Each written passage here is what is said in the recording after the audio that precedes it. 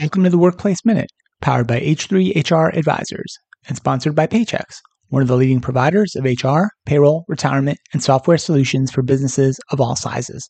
My name is Steve Bowes. In France, a man wins the right to not have fun at work.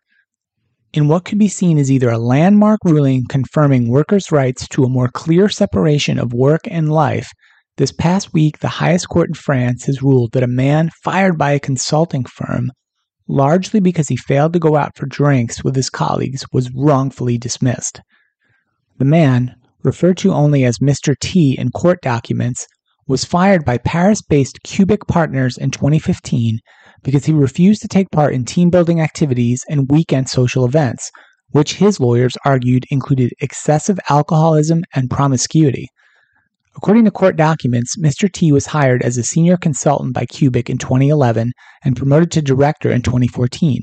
However, he was dismissed from that position for professional incompetence in 2015. Mr. T claimed that the fun culture in the company involved humiliating and intrusive practices, including crude nicknames and sharing a bed with other employees during work functions. Aside, even in a hip Paris-based consulting company, the idea of having to bunk down with coworkers seems incredibly crazy.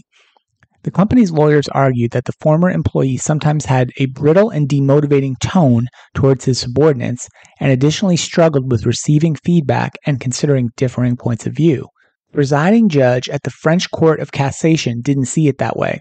In its opinion, the court stated that Mr. T could not be blamed for his failure to integrate the values of the company, which saw the necessary participation in seminars and weekend parties, frequently generating excessive alcoholism that was encouraged by company associates who made very large quantities of alcohol available. The judge added that the company advocated practices including promiscuity, bullying, and incitement to various excesses among its staff at these events. Finally, the judge said the company violated Mr. T's freedom of expression and opinion by firing him for refusing to join in with these practices. The court ordered Cubic Partners to pay Mr. T €3,000 in damages and said it would further investigate his demand for an additional €461,000 at a later date. While having these kinds of employment matters end up in court may be unusual, it is a good reminder that as the end of the year approaches and more companies plan to hold holiday gatherings and parties, to keep things professional and to remember that not all employees consider quote-unquote partying with their coworkers either fun or a good idea at all. That's it for today's Workplace Minute, powered by H3 HR Advisors. With the Lucky Land Slots, you can get lucky just about anywhere. This is your captain speaking. We've got clear runway and the weather's fine, but we're just going to circle up here a while and get lucky. No, nothing like that. It's just these cash prizes add up quick. So I suggest you sit back, keep your tray table upright, and start getting lucky.